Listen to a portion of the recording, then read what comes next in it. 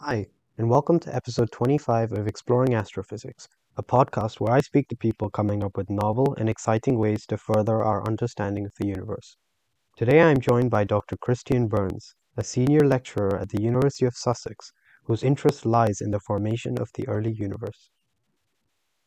How did you end up in astrophysics, and what were the experiences and opportunities in your life that led you here? Right, good question. As a kid, I never knew I would end up doing this. I was interested in looking at the stars. I built a little wooden tripod out of wood and to put my binoculars on, but I wasn't one of these sort of people who could look up and name the different constellations or things like that.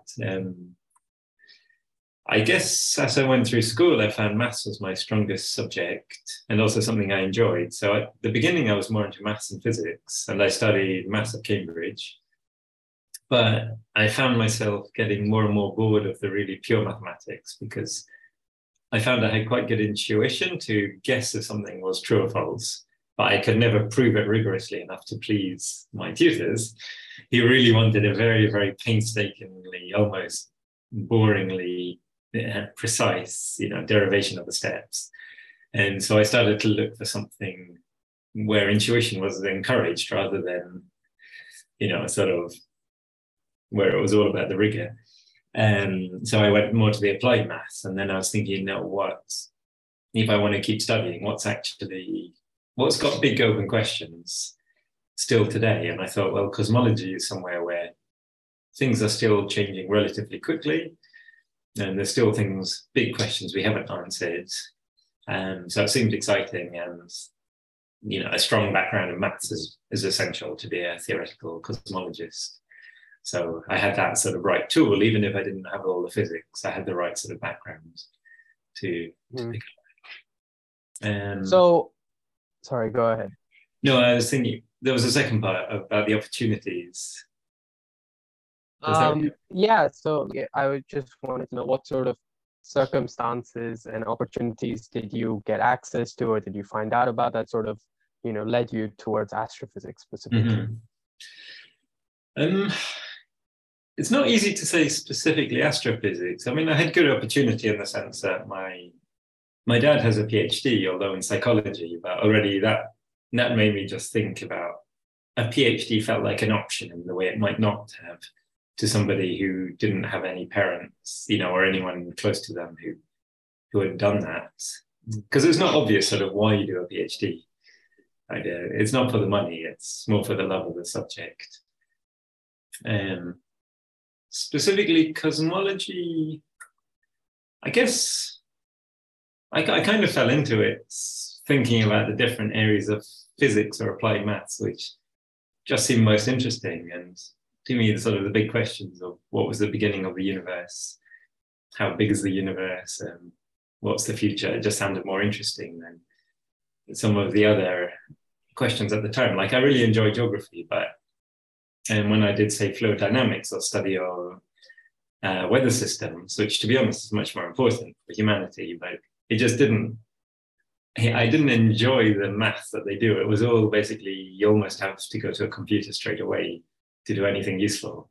Whereas in cosmology, there are still things you can do on pen and paper which are useful. And as a sort of pure theorist, I like that. Mm-hmm. So you mentioned that you were interested by these big questions in cosmology, right? So what kinds of questions were you really interested in, and have you perhaps continued to do work in or look into? Yeah, so the early universe, it's sort of mind-blowing that we can say anything about what happened nearly at the beginning. That immediately caught my interest. And one thing is just, what was the beginning? Why is there a beginning? Why is there something?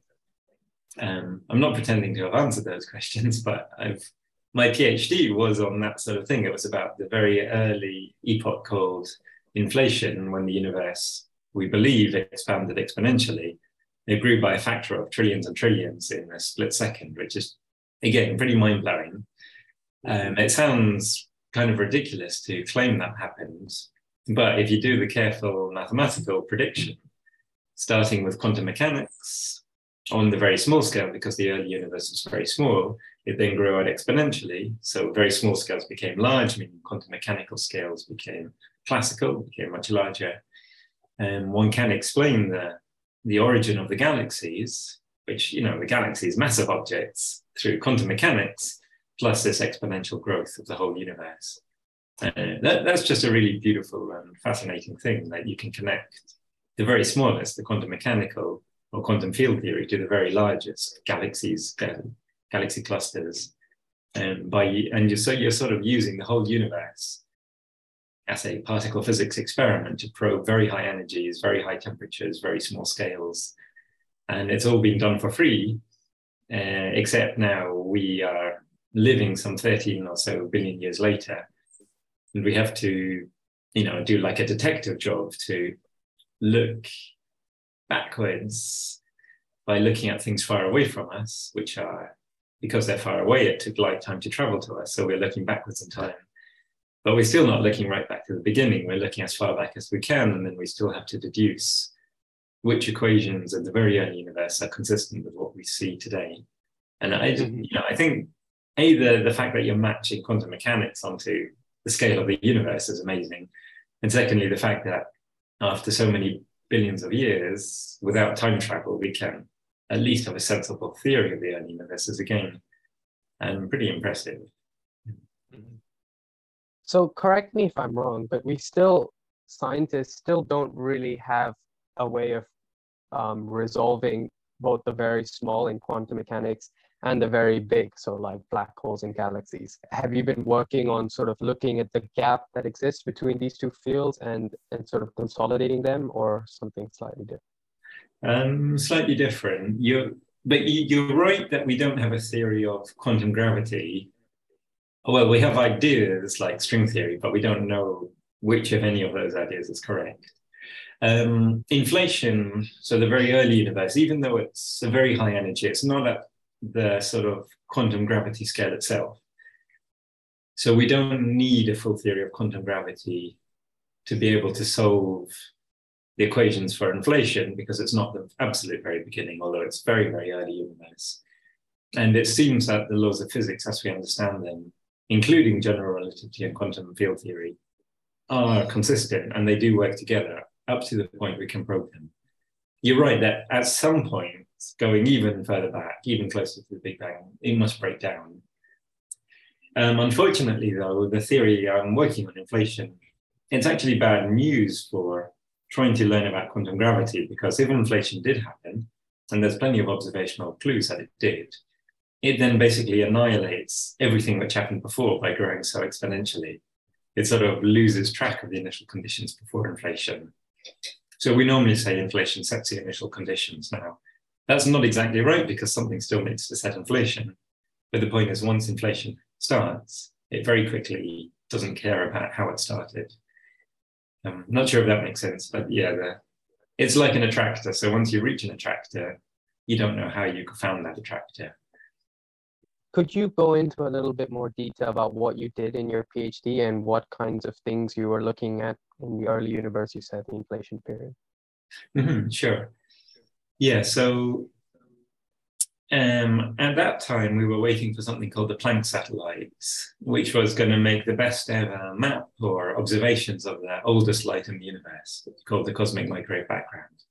So a lot of people, including my supervisor at the time, David Wands in Portsmouth University, he was interested in making predictions from different models of inflation to compare to the data which would come along. And every big experiment is delayed, so that data didn't come immediately after my PhD as expected, a few years later, but that didn't really matter. So what I was trying to do was taking types of or classes of models of inflation and calculating the predictions of basically how linear or nonlinear the perturbations would be. So you said I'm allowed to be technical. So if you think of a Gaussian distribution or the normal curve, the question is whether the perturbations, so the properties of the hot and cold spots of this oldest light, would be Gaussian distributed or not. And my challenge was to sort of take some models with more than 1 degree of freedom in them, so they're not trivial to work with, and calculate how Gaussian or not Gaussian the perturbations would be, and then wait for the Planck satellite to see if they found something interesting in terms of deviation from Gaussian or not. Uh-huh. So you said that the actual survey that would confirm or disprove this only happened years later. Has it happened already or not? Yes. Is that okay? Yeah. So did it sort of validate or not validate your work in? Sadly, it did not. I said it didn't. Well, I should be careful. I was saying if this model, then this is what you get. And we didn't find those interesting things which would have been a signal of those models. So it's not, invalidating the results, but it wasn't justifying the complexity of the model I was working with. The fact that the perturbations are still consistent with being Gaussian means that we don't need these sort of extra degrees of freedom I was working with. They could still be there and simply mild, sort of small corrections, but they're not major effects which have changed the picture. And so no, the Planck satellite, it came, it worked very well. It just took a few years longer than expected, but it hasn't seen any deviations from the simplest picture. So have you been continuing that work now after your PhD, or have you been looking perhaps into different subfields? A little bit of both. I'm working less and less on that field, at least directly, but I'm still interested in it. And as future observations are going to come, I'm thinking at one point I might move back in that area more concretely. But for the moment, there's no sort of new Planck satellite taking off anytime soon.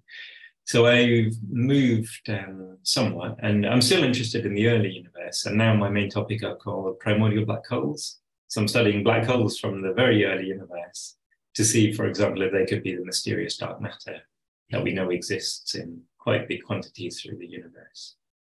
So what is it about primordial black holes that is different from, I don't know, maybe younger black holes? And also, why do you decide to study primordial black holes specifically? What is the key about them that could help us, learn more about the early universe? Mm-hmm. Okay, there's a few different points to the answer. One is they're a way to learn about the very early universe, because sort of by definition, they are a black hole which formed shortly after the Big Bang. That's what we mean by primordial. The other type of black hole is an astrophysical black hole, which would be like a dead star which has gone supernova. And then it collapses after the supernova, and the whole, what's left in the middle can be a black hole. So the primordial black holes I'm talking about form long before the first stars. So there's a big separation. There's either they form in the first second or so after the Big Bang, then they're primordial, or they form about 1 billion years or more after the Big Bang if they're astrophysical. Okay, so that they could be a dark matter candidate. Well, they are a dark matter candidate. We don't know if they exist though. But that wasn't initially why I worked on them. It was more when we didn't find signs of non-Gaussianity.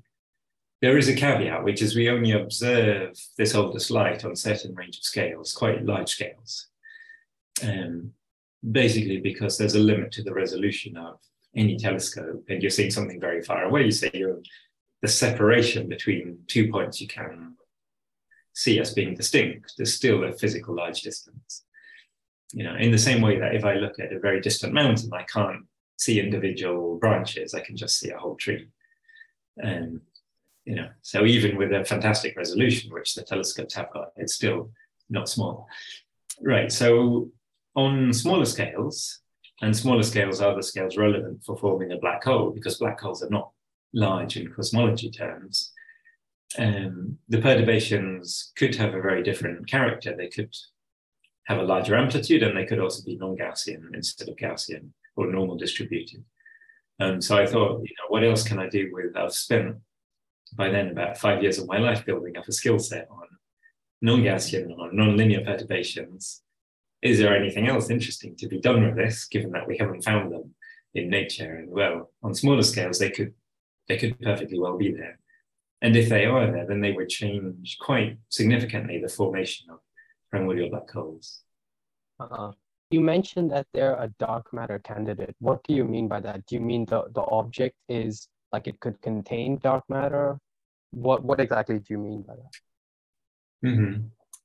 Okay, so I mean that they really could be dark matter, not just contain dark matter, but be the dark matter. Because we know from observations of things like galaxy rotation curves, so how quickly stars are moving around the center of a galaxy. We know that there is more than the luminous matter in the galaxy. There must be more gravitational attraction because the stars are moving more quickly than expected, especially the stars very far away from the center. And this goes back to like Vera Rubin in the 1960s or 70s. You need some extra component, which is called the dark matter. And the original idea is actually even older, from Fritz Zwicky in the 1930s. Okay, so we need an extra gravitational attraction acting on the scale of galaxies, or even a galaxy cluster.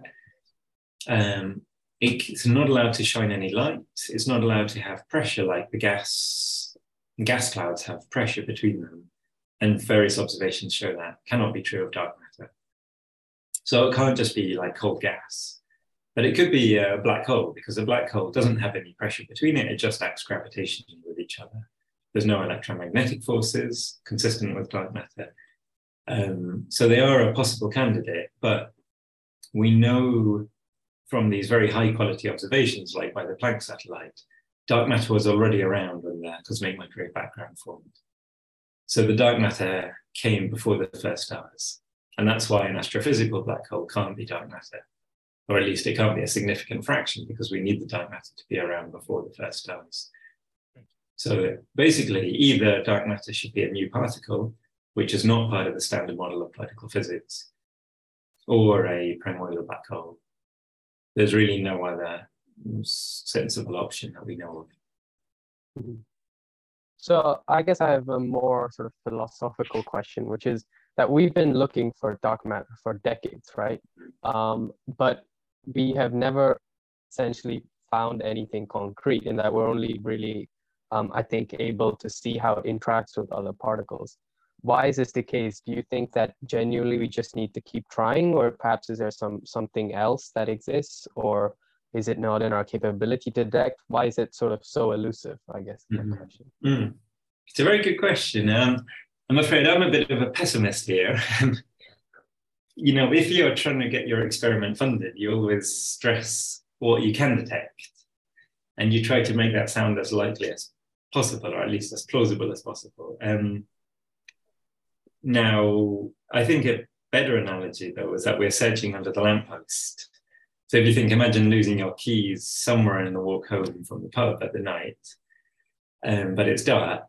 The only place you don't have a flashlight, the only place you're going to find your keys are underneath the street light. But most of the street has not underneath a street light. So in my mind, most of the parameter space, most of the different models are simply not easy to find. There's no, let's say, reasonable, affordable experiment which will create them or find them. Primordial black holes being an example, there's, for certain masses of the primordial black hole, we would see direct gravitational impact, or we would see gravitational waves from their merger. But if they're, say, very small, then you wouldn't never see the gravitational waves. They're too faint. You don't see the impact of an individual very small primordial black hole. Then at some point, you know, they just become invisible, essentially. Okay, they're black, but they're invisible black. Light just travels around them. The fraction of the volume of space they cover is tiny. So we have a challenge, let's say. So you're right, there's been decades of searching, and the searches have been serious, and they've been, you know, not small budget, they've been professional. But I would still say we've only searched for a small fraction of all the possible dark matter candidates out there. And we don't really have a good theoretical reason to believe one model over another one. So given a massive amount of space to search and only an ability to search in a few places, we focus on the places, well, the experimental community focuses on the places they have a reasonable hope to find it if it's there. But if it's not there, then I'm afraid we haven't learned that much. As my final question, I guess I want to know, in your opinion, do you think that primordial black holes as a dark matter candidate show maybe the most promise for potentially finding dark matter, or do you just think that because so many possible models out there, and yet we only have access to a few, that the chance anyways is already very small? Again, I'm going to say I'm a bit of a pessimist, and I think it's the latter. The chance is small. The reason why I don't give up on them is I think they're very distinct, because it's either a new particle, and then there's literally hundreds of possible particles, none of which we know if they exist. If it's not any one of those, then I think it really has to be a primordial black hole. So the fact that it's the only non-particle candidate, to me, makes it very special. That doesn't make it likely or unlikely. I have no idea, a priori whether a particle, and there's no reason why there shouldn't be new particles. But it's a fact that we haven't found any, neither in cosmology nor in the Large Hadron Collider, nor in dark matter detectors. So, that could be a clue that there aren't any, but I don't take that argument too seriously, because again, we're only searching in certain places within our capabilities. But if it isn't a new particle, then it would be it'd be incredibly informative to find a black hole, a primordial black hole. And so I think it's worth the risk that there are none to try and find a massive prize. And we would also learn, I should stress, not just about the dark matter, but also about the initial conditions of the very early universe. Because if they are able to form a primordial black hole, you need something quite special to be happening soon after inflation ended. And so we would get sort of two wins. We'd learn something about the dark matter, what the universe is made of, and we'd also learn something about very close to the beginning of the universe, sort of the very early history, which we can't probe by other means. So there's a big prize, but in my mind, quite a small probability of finding it. Okay, thank you very much. That was very interesting. And I wish you all the best of luck in looking for dark matter in primordial black holes. So thank you. Thank you again for speaking with me. You're welcome.